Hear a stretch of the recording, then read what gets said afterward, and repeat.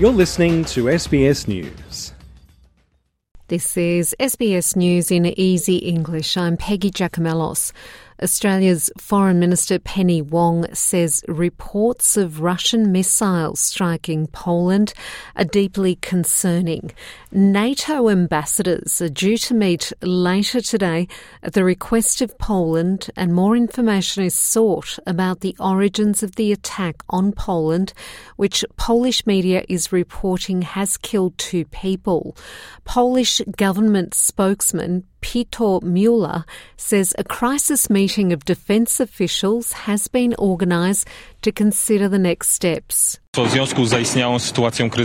the crisis situation, Prime Minister Mateusz Morawiecki, in consultation with President Andrzej Duda, ordered a meeting at the National Security Bureau with members of the National Security and Defence Committee. Any information that will be presented today at the committee will be provided later, and if necessary, will be made available to the public as much as possible. Emergency services are searching for 2 residents missing in the floods affecting the entire central west region of New South Wales. Record-breaking floods hit the town of Yagara, flattening the homes and businesses in the community of 700 people.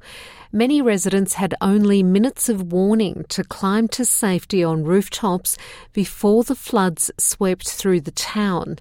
SES Commissioner Carleen York says the emergency response is now one of the biggest operations in the state's history. It was incredibly serious and significant. We saw the river heights double in size from 9 p.m. Sunday through to 8:15 a.m. on Monday morning, where it peaked at 9.75, and the emergency warning was issued at 6:14 a.m. And as a result, we received 180 requests for assistance and 159 flood rescues, many of those off roofs of houses and businesses. A new study led by the World Health Organization has found 1 billion young people worldwide could be at risk of hearing loss from listening to headphones or attending loud music venues.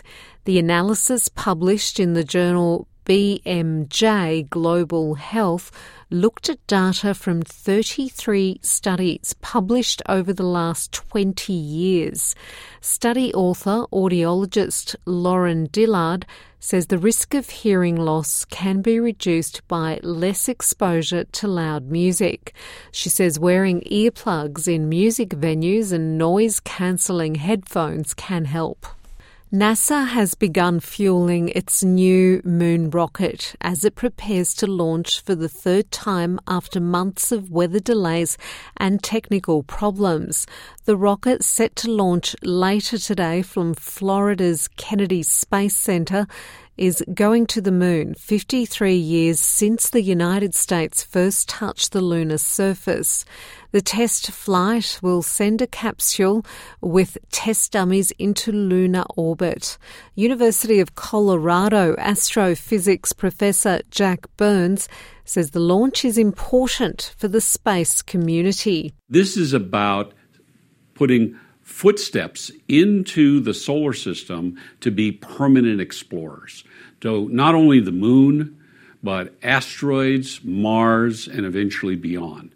So this is a first step in what we hope will be a sustainable space program. And that word sustainable is very important.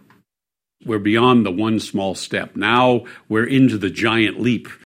Melbourne United basketballer Isaac Humphries has come out as the first openly gay player in Australia's National Basketball League. In a video on social media, he says joining Melbourne United this year helped him to make the decision to share his story to be an example for the next generation of athletes. A few years ago, I fell into a very dark place, a very lonely place. I couldn't be who I am, and I attempted to take my life.